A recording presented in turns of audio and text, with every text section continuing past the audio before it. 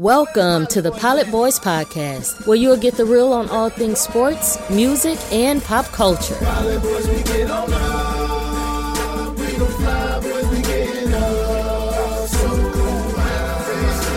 And here are your hosts, Vishwant and Partha. Episode 85, Partha. You had a pretty crazy weekend. You went to Yosemite National Park and turned off your phone and spent some time with nature. Dude, yeah. Oh my God. I have to say Yosemite is definitely the coolest place I've been, probably in the world, to be honest, just because it has. That's high praise. Yeah, that's high praise. I've been a lot of places, but this was, first of all, so stunning. I didn't know America got this beautiful.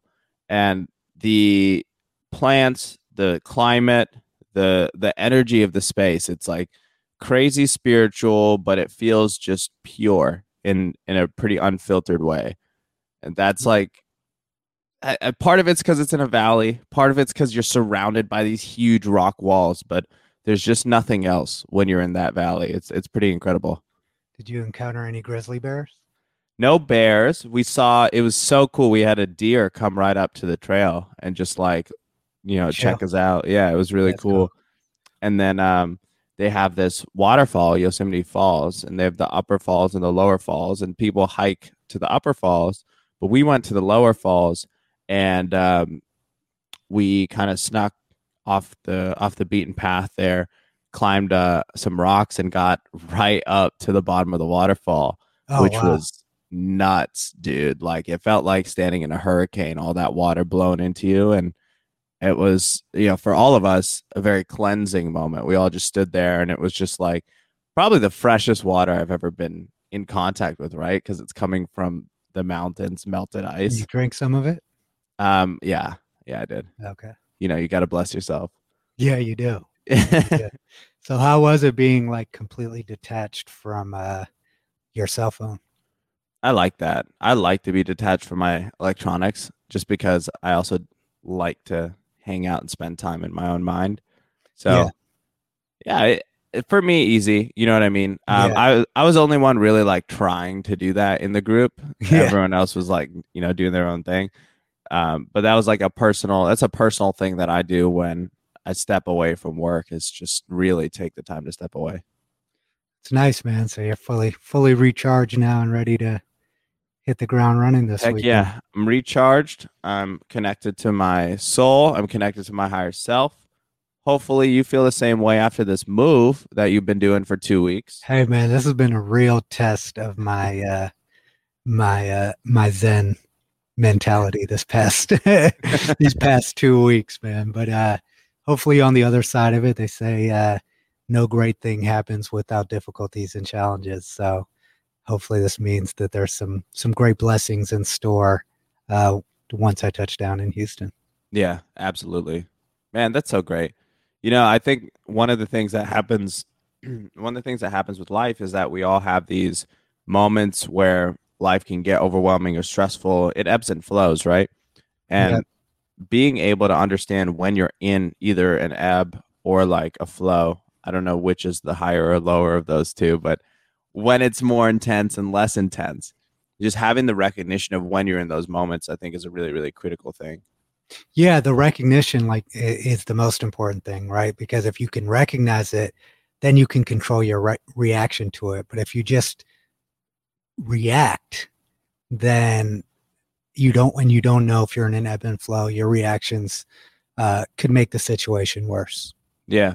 And part of me wonders, man, what if there's no ebb and flow and we just create that in our own minds, right? Like, what if it's just all the same and we, to keep our lives interesting, create stress and then not stress and then stress and then not stress? Do you think about that? I think I would agree, but I think that the problem is there's an external environment and external factors often. And what often interrupts our flow is not our actions or what we're going through in life, but the external world coming and impacting us. And maybe that's a part of it. Maybe that is part of what life is going, how you react to those situations. And those things kind of happening, right? Because you do have to control how you handle the external world and things that are beyond your personal control. I think so. I think that's a great point. But my counter to that is you do have to interact with the external world, but you don't have to react to it, right? Yeah. So there's a lot of things that happen that I notice in myself. I find a lot of stress from certain types of things that might happen. Like for me, it'll be probably like if I feel stressed and I want to make more money, for example, or I want to do, something in the realm of like money, success, etc. That's like an area that I struggle with stress because of like my value set, how I was raised, and like how I look at the world. And so when those things, when I get triggered kind of in that realm by whatever, I notice that the stress that I carry almost prevents me from getting to that goal. Do you know what I mean? Yeah. It's such a strong stress that you're not able to really act or be present or really like immerse yourself in your craft. And what if all of that pressure from certain external things, like I think of death, right? Like I spoke to a friend who was dealing with a recent death in his family. Yeah. Death is a tough thing for people to handle, and it's rated as one of the most stressful events in life, as is moving, as is getting married, as is changing jobs. These are supposed to be having a kid. These are supposed to be the most stressful things in your life. But stress is self-induced, right? Yeah. It's induced by your own mind. So are these things really stressful, or do we attach too much value to them?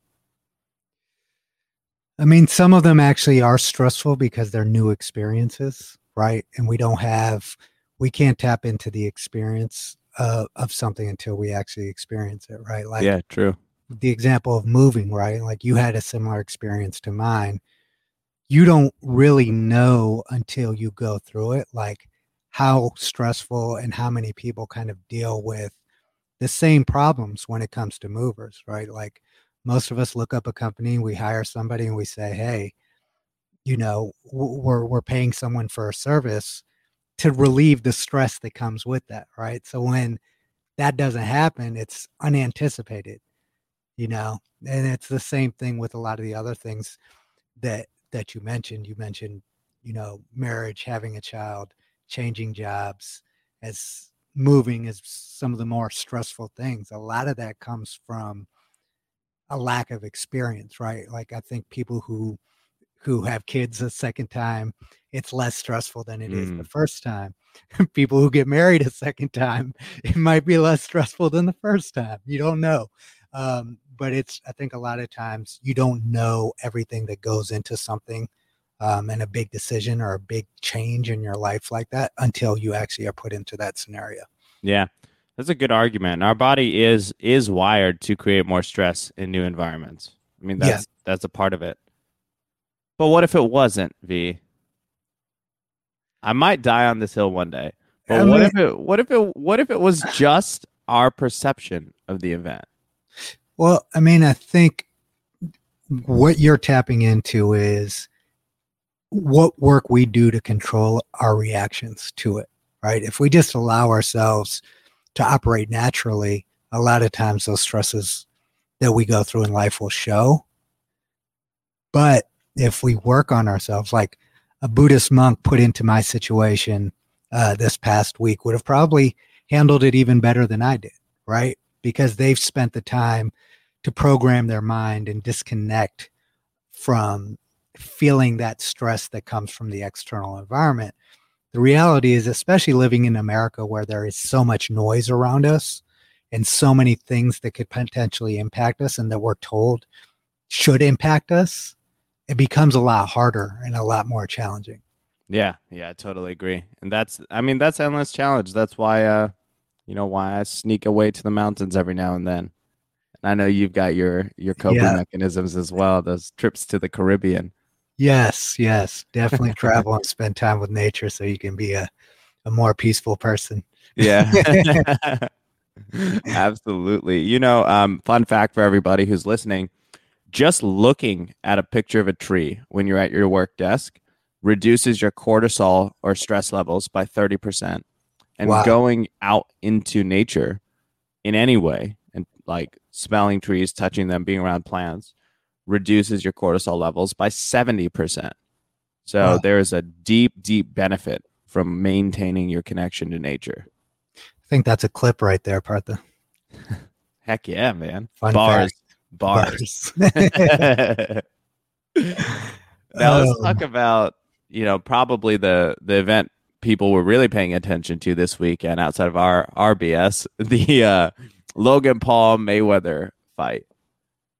You go first, V. Yeah, because you have a lot of background in boxing and you're very passionate about the sport. It's funny, Floyd Mayweather, because he's so good and because he is such a polarizing figure, he's figured out a way to make us tune into things that we know we shouldn't want to watch. Like when he fought Conor McGregor, we knew what the outcome was going to be.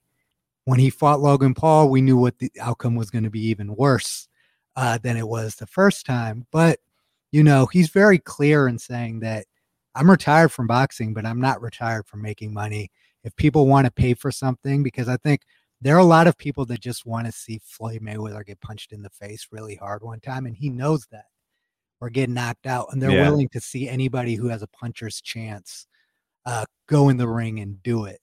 But it's funny. It's also, for me, I like watching these things to really see the disparity between someone who's truly great and someone who's just an amateur trying to fight.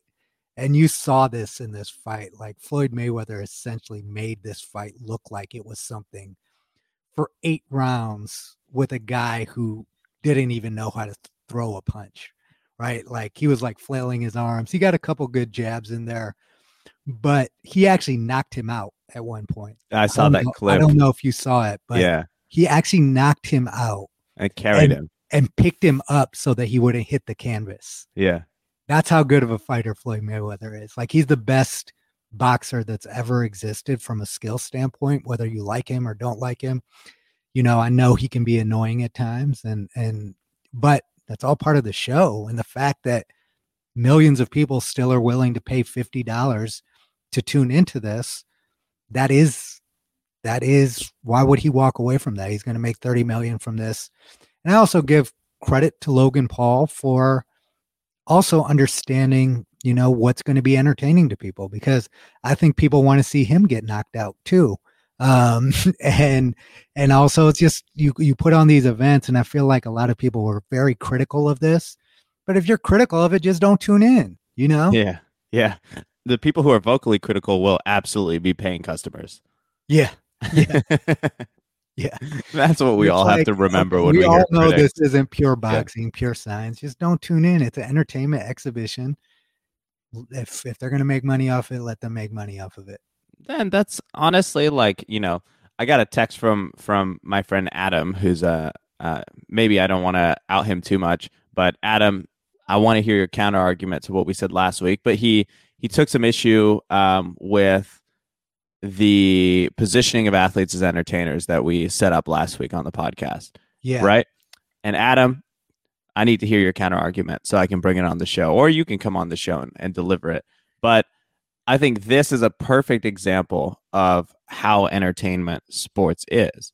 Yeah. Because it's not like, I don't know the viewership numbers. I didn't look into it, but I didn't want to watch any NBA playoff games. I only really wanted to watch this fight.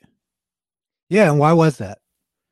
I like Logan, man. I think he's a good guy, and I like Mayweather too. I think they're both really interesting people, and Logan, genuinely, I've spent some time with him. He's genuinely a very kind person, very empathetic, very gentle. Yeah, I like him a lot better than I like his brother, to be quite honest. That's what a lot of people say. Yeah, his brother is like an instigator. He is a problem creator. It seems like Logan genuinely was pinching himself at the fact that he was even able to make it happen and be in a ring with the greatest boxer of all time. And he enjoyed the moment. Like, it wasn't about winning or losing. It was, I can't believe I thought of this idea and I was able to make it happen, and he enjoyed it. So that speech at the end that he gave is what makes me look like respect him, right, Logan, specifically because to see somebody up there doing it purely because they're so passionate about wanting to be a part of that moment, that's special. Like, it's special to see anybody who has this vision or dream of like, hey, I want to go from, he's from Ohio, like us, by the way, right? And so to hear someone from Ohio, just like us, saying, hey, I have this idea. I want to go compete with the greatest of all time and get him to fight me, and to actually make it happen, make it a lucrative event for both parties, and get in the ring. Like, he had already won before the fight started, man. Yeah.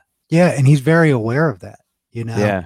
And I thought Floyd was very, very good and gracious in how he handled it. Seems like his age is starting to create a little bit more humility and awareness and empathy for people. So I thought it was enjoyable. I really enjoyed also, I don't know if you saw the clip of Chad Johnson. That was the other thing people were canning here, was Chad Johnson taking a shot in one of the undercards and fighting. Yeah. But his speech, I'm sure the clip has gone viral now, about, taking yourself out of your comfort zone, creating challenges for yourself and taking a risk. Even if you fail, if that's an experience you want to have, then try to make it happen. Absolutely. And it's unbelievable the things that you can manifest just by believing and trying to make things happen. Absolutely. Yeah, man. I mean, I think that's kind of the ribbon on it. Really, I don't know, man. It's cool. It's cool to see stuff like this come together, and it's cool to see, like, it makes you think what's going to be different with things like basketball and football in the future. How are we even going to think about sports? Because even the formally organized sport is starting to lose popularity in culture. We're more interested in events with people we like competing in a game or an activity. We're less interested in filling up a stadium. Yeah, it's going to be interesting to see, especially as the generation shift, because it's clear that sports value lies more and more in entertainment, with all the content that's being created, how social media actually works. To see what happens to the competitive aspect of sports is going to be interesting. I, for one, will be sad if it's overtaken. I feel like we have a lot of things, different types of entertainment, and I like the aspect of sports of being competitive and that being the driver of watching a game, right? Like two really good teams, players playing against each other to see who comes out on top. I hope we don't lose that aspect of it in, what clothes guys are wearing or what cars they're driving or all the other stuff that's going on. That stuff is cool too, but I think we can have both. Yeah, I agree. And it may have already been lost, man. Like, I remember listening to one of the clips from The Shop from LeBron's show where he says he doesn't even think the majority of players in the NBA actually like the game of basketball. I would agree. I think a lot of athletes, and I've spoken to many of them who say that they don't necessarily they love playing and competing, but they don't love the business of being an athlete, Yeah.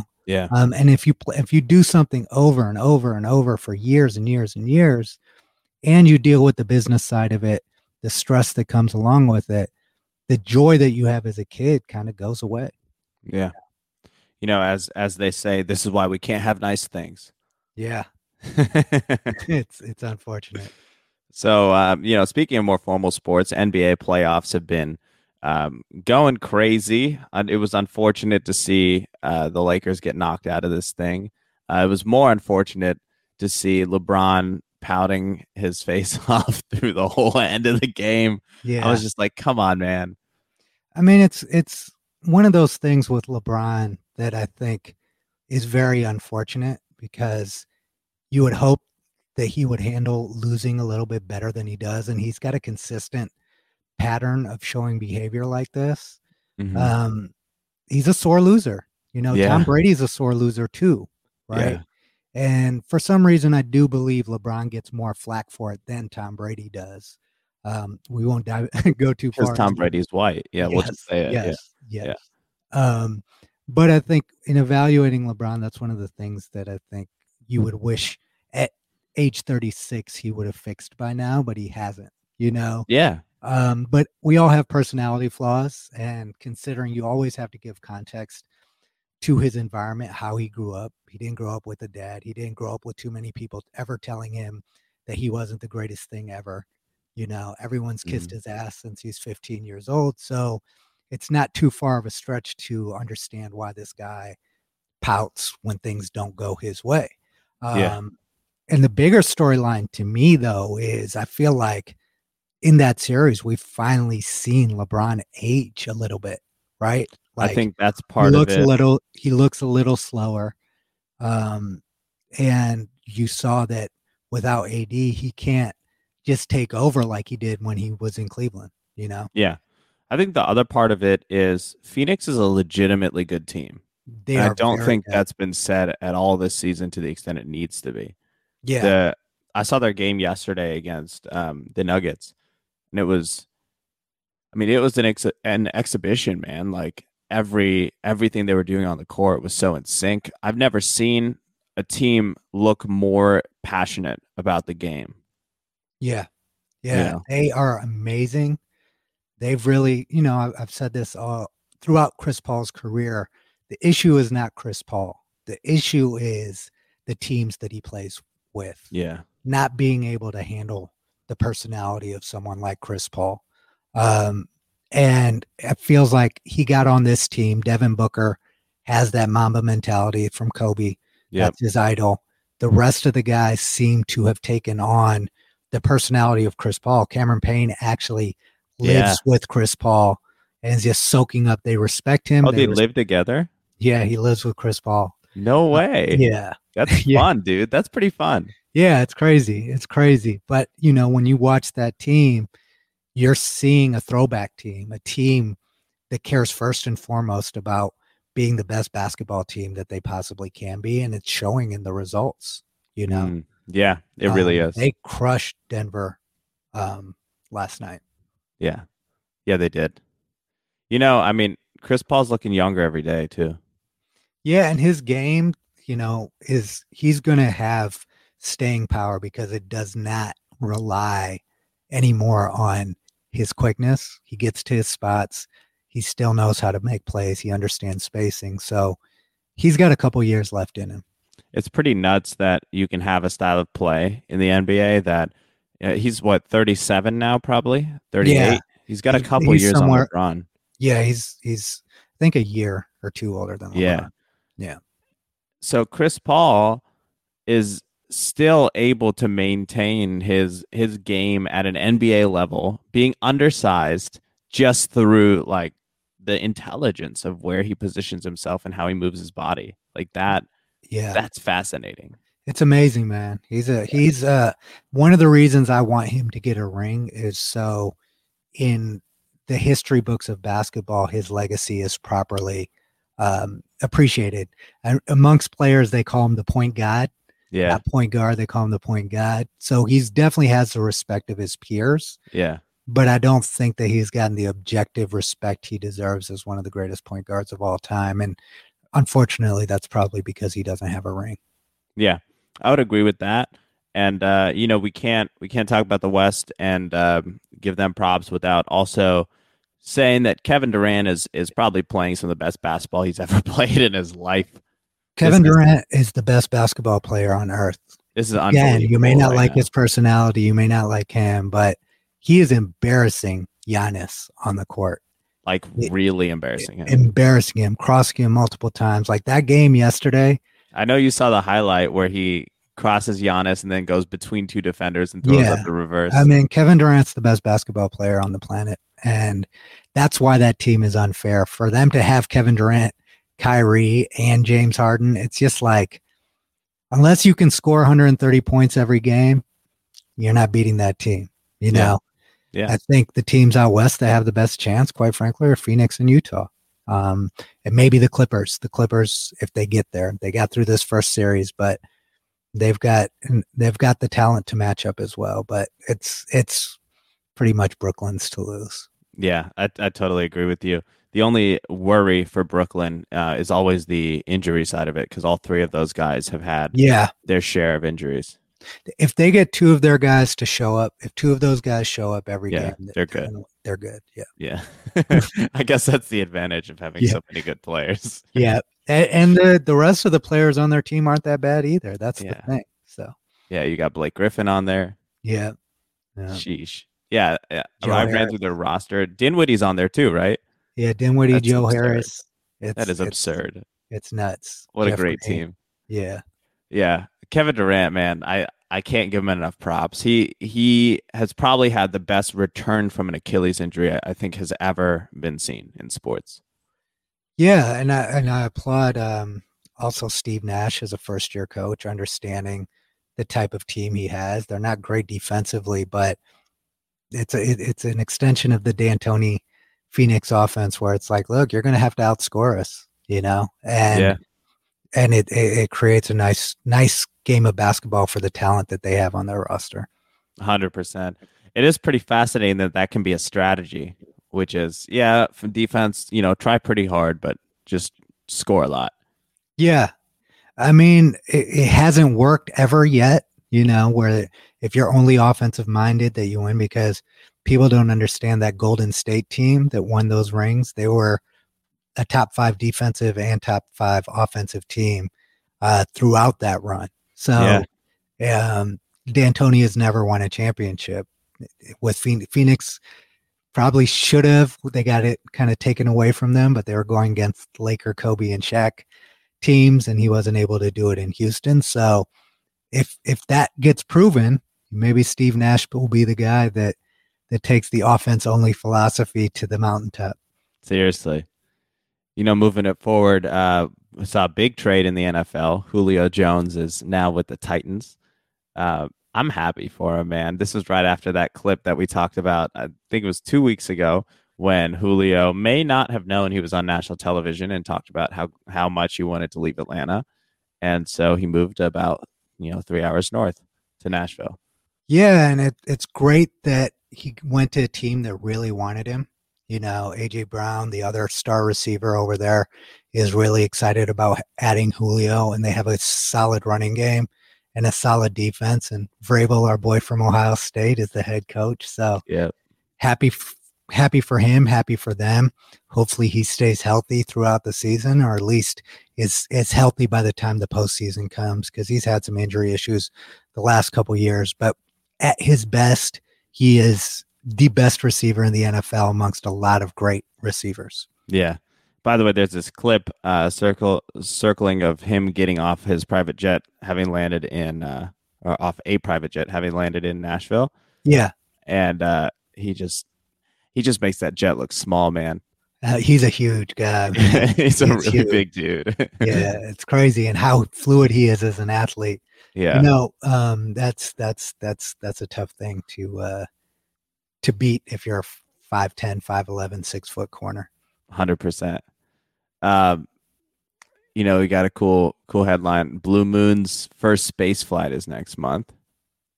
Yeah. Bezos is going to be on it. I didn't know about this when you put it on the list. Oh yeah, you didn't. I'm surprised you didn't know about this. No, surprised Jared. I'm surprised Jared didn't tell you. Jared didn't text me about it. Dude, that's pretty nuts. I don't think I would be on the first. Well, I guess you kind of have to as the CEO, but man, I don't know. He timed and coordinated it. He's going to step down as the CEO of Amazon 15 days before this journey. Oh, really? Yes. He said that this really was his childhood dream to get to space, and he wanted to experience it with his brother. So there's some sentimental value there too. So they are going to take this first trip. Obviously, there are some risks that come with this. But, he is going to be no longer the CEO of Amazon. And I think that played into this whole timeline of events, is that goal that he had, right? Yeah. I don't think he has to worry about running out of money. So yeah, good for him, man. Yeah. It just, I don't know, that made him a lot more relatable in my book. Yeah, it's pretty cool.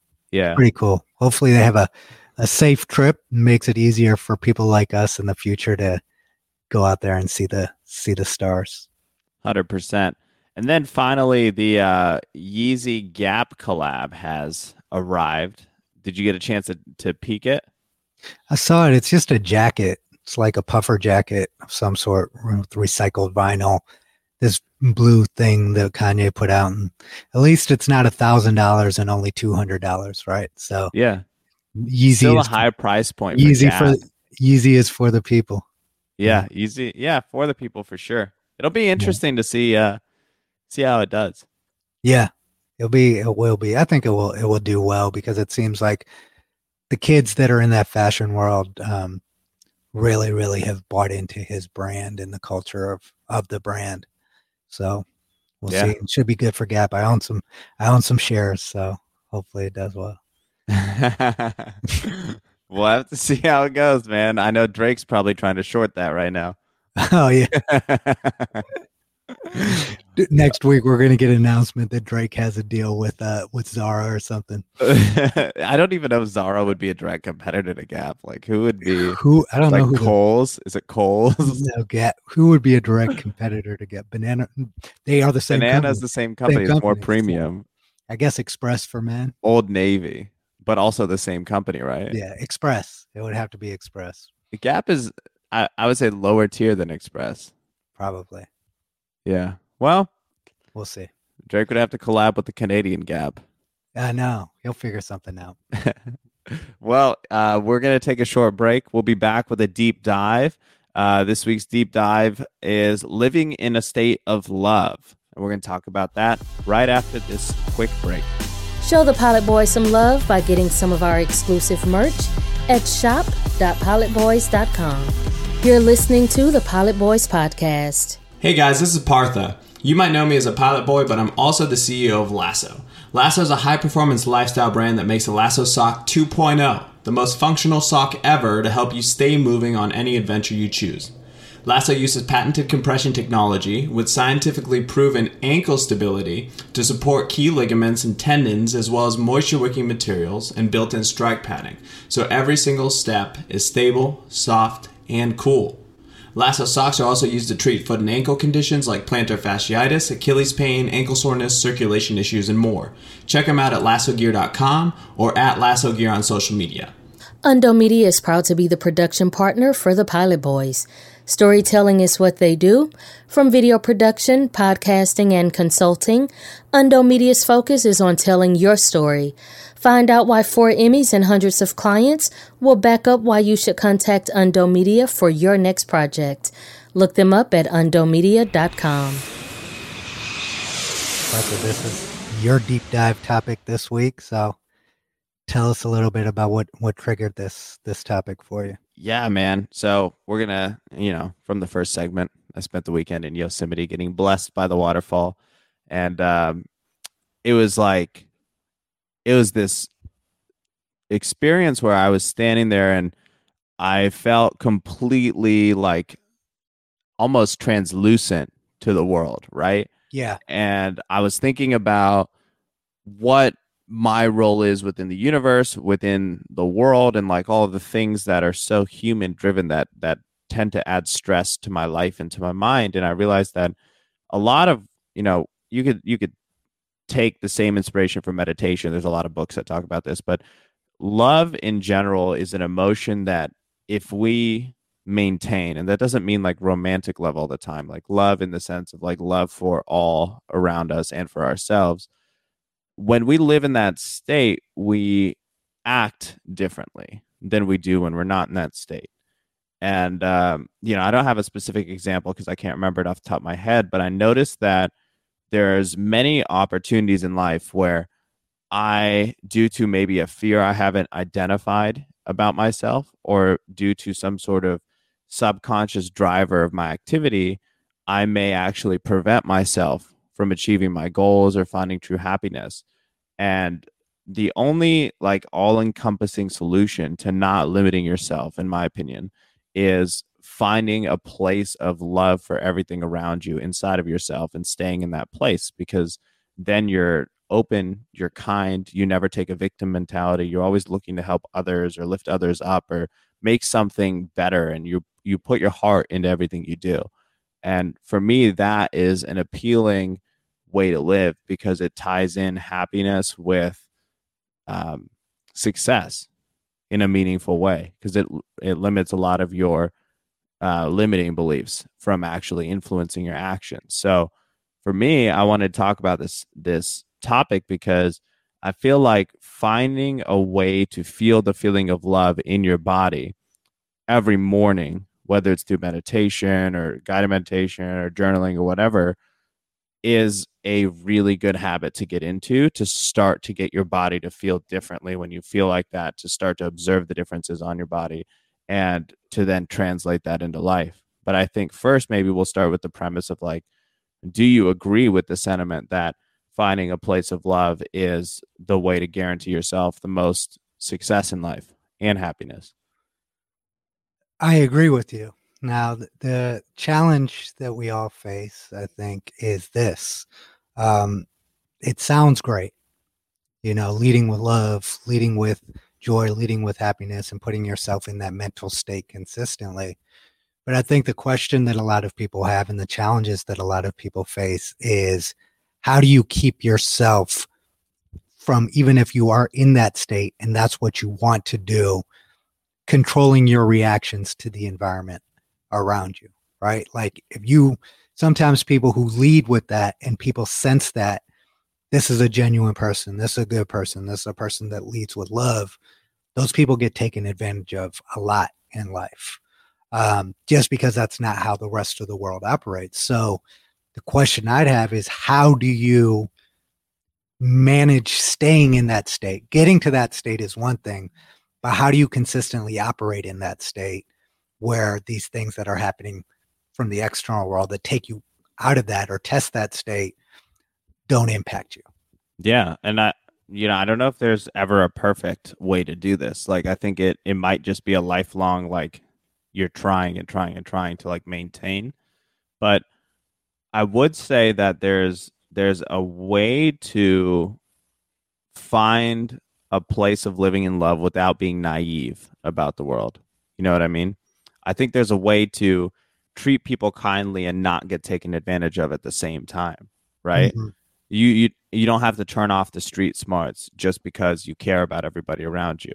Yeah. But at the same time, that's like the difference between hunting to kill versus hunting for the obligation of conserving our environment, right? Yeah. Like, it's the same action. There's just two ways to do it. And one of them is with love and one of them is not.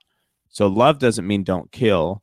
Love doesn't mean don't, make a business move that you need to make, right? But it means that the way you do it comes from the heart. Yeah. Yeah.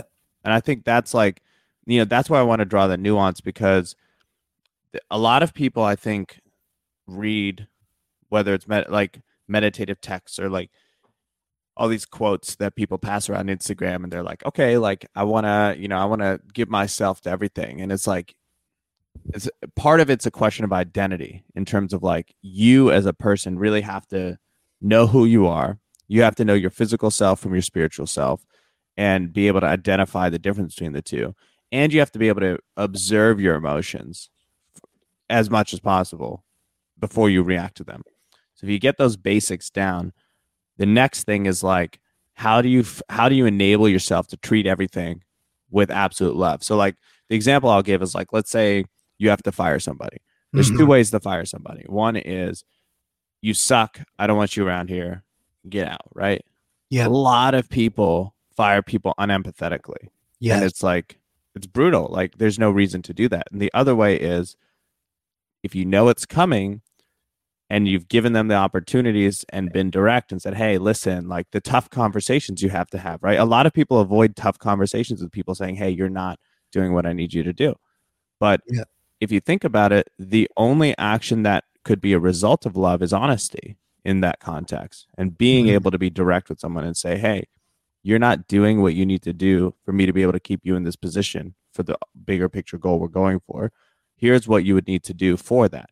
Is that something you're interested in? And if not, that's fine. I still care about you. I want you to be happy. If someone else needs to fill the role, someone else can fill the role, and we'll find something for you to do in your life that makes you happy.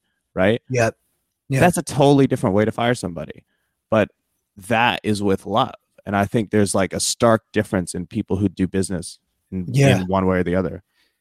Yeah. One of the things that, the lessons that my dad has always taught me about himself, because I get frustrated with him sometimes because I feel like he's too nice of a guy sometimes, and he doesn't understand that a lot of the people, including his family and people around him, are taking advantage of him. And his retort always is this, which is, I am not going to compromise what's going to make me feel comfortable to respond to how they behave and how they act. I'm going to do what I think is right in every situation. And if the other person doesn't do the right thing, that's something that they have to deal with, not me. And it's a difficult thing to kind of account for, because it's tough, because nobody wants to be a punk. Nobody wants to be taken advantage of. Nobody wants somebody to get over on them, right? But if you have a mindset of saying, okay, this is who I am as a person, and my decision making and how I respond to the world is going to have an impact on my mental state, my happiness, my joy, then why would I take myself, if you can get to that point, why would I take myself off center based on the bad behavior of other people? If I'm doing the right thing, then eventually I'm going to be the winner and they're going to be the loser. 100%, man. And in that context where you are talking about hey, I might get screwed over, or this might not get me to my financial goals or business goals or whatever, love is also a state of no fear. So if you're having those fears, you're not living in a state of love, and it impairs your ability to handle that instance, right? But oftentimes when you do business out of that scarcity or fear mentality where you're like, I don't want to not be successful, so I'm going to take this deal or work with this person I don't like or do this, and you compromise on your ideals out of fear. Oftentimes we all do, right? That is the single thing that holds us back from success, because in this world, like money, status, hierarchy, all of that is more a byproduct of a unobservable, maybe an observable, but immeasurable phenomenon, which is like natural, like leadership and natural, like sorting out of like what you provide to society. And I think it's more about being the leader society needs and letting the construct of society build around you than it is adapting to society. Yeah. Adapting or getting frustrated. Right. Yeah. It's not just, it's both of those things, because it takes time for you to get comfortable enough with yourself to understand that it's not you, it's them. Right. Because the consequences of it being them oftentimes affect you. Right. So that's a hard thing for us to like wrap our heads around and mentally train ourselves to be okay with, Right. But I guess it's difficult because it is liberating, right? That's why it's so difficult to get to that point, because once you do, you kind of are floating through all things. The mud, you're floating through the mud, you're floating through the good, the bad, and you're kind of in this constant state of consistency that I think helps, right? Like people respond better when you have a smile on your face versus when you're upset, right? Like just naturally how the world responds to you when you're happy and you're leading with love is always better than how it responds to you if you're an angry and unhappy person. Yeah. Yeah, I couldn't agree more. Yeah, it goes from the bigger things to the very nuanced things. Like I have a couple people I have to send follow-ups with, right? To get, some wires done, right? So there's two ways I could approach it. One way, which is how I used to approach it when I was younger, it still worked, it just wasn't as effective, was I would be scared about having that conversation, about being like, hey, I need this wire, because the money in the bank account meant so much to me being able to continue running the business years ago. It was like life or death. So I would be nervous and I would be tripping. And I would be like really kind of like a little bit of a bitch about it, to be honest, like in how I communicated. And that came totally from a place of fear. But as I've grown and as I've learned more about myself and about who I am and about what I care about, and I've started to try and live with that love more, it's like, well, at the end of the day, if I am chasing somebody down to get a wire or an invoice paid or whatever it might be, first of all, they already owe me the money, right? But second of all, like, it's a pleasure to do business with me. It really is, because I'm a good guy and I treat people well and I always deliver more than I charge. So if you think about what you're actually doing in that context from their perspective, they will feel more pressed and guilty and bad for not getting something to you promptly than you will feel bad for, riding them or bugging them, right? Yeah. It's like nobody wants to be annoying, nobody wants to be irritating, but at the end of the day, I'm going from A to B, right? I don't really give a fuck what it takes to get from A to B. I just know that when I get to B, it's better for the world. And along the way, I want to lift up as many people as I can and treat everybody really well. If I live with that philosophy, I notice that the tone of my text messages changes. Like the way that I speak with people changes. The way that I write my emails changes. The way that I create any sort of content or pitch deck or whatever it might be, it changes. It all hits better. It's more effective. And it's because when you come from that place of love, you're just so present in your work that you're able to create better outcomes. And it's a very difficult thing to explain until you experience it. But there's a huge difference between living your life out of a place of fear and switching it into a place of love. Yeah, it's huge. And it all circles back to the same thing, right? Like looking internally and getting over your own shit so that you can lead that way. Yeah. Because I think once you're comfortable in your own skin, the world responds to that in a different way than if you're walking around with your head down, scared to look, Yeah. And that's important for people to understand and work towards, and understand that this is an internal thing that you have to work on. There's no book. Partha can't tell you how to do it. I can't tell you how to do it, because what works in your brain and how your brain works, you've got to figure that out and say, how do I become happy? How do I lead with love? And how do I put myself in a position where I'm not operating in fear, but I'm just going through the world and making it accept me for who I am? And it's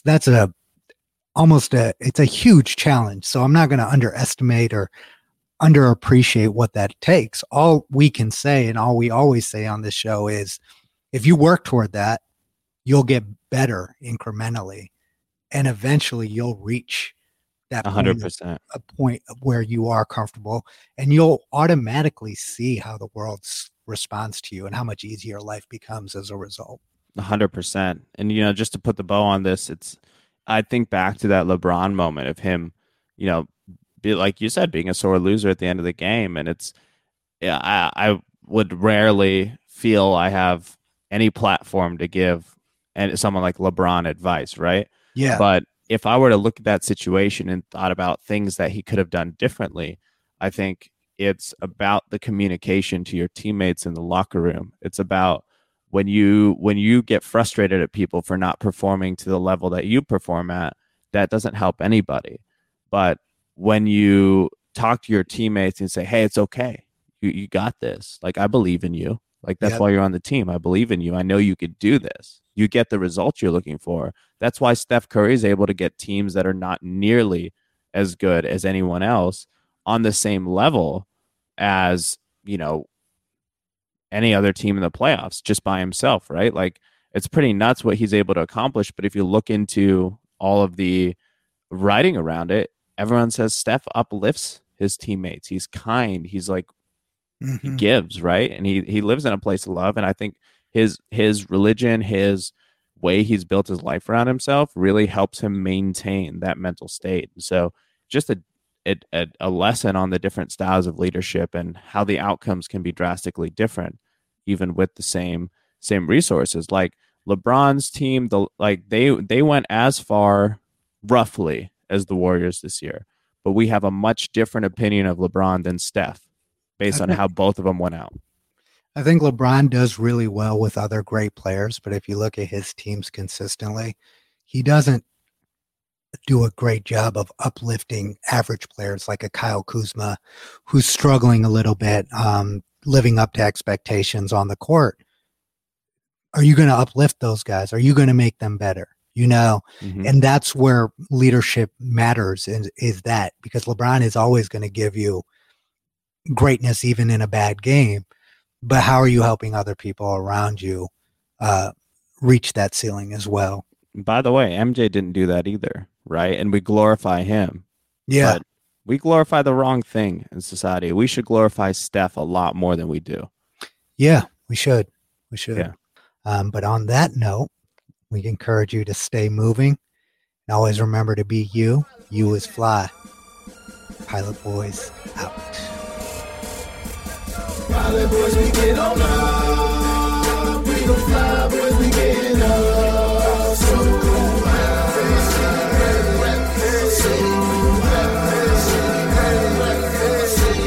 pilot boys, we get on up.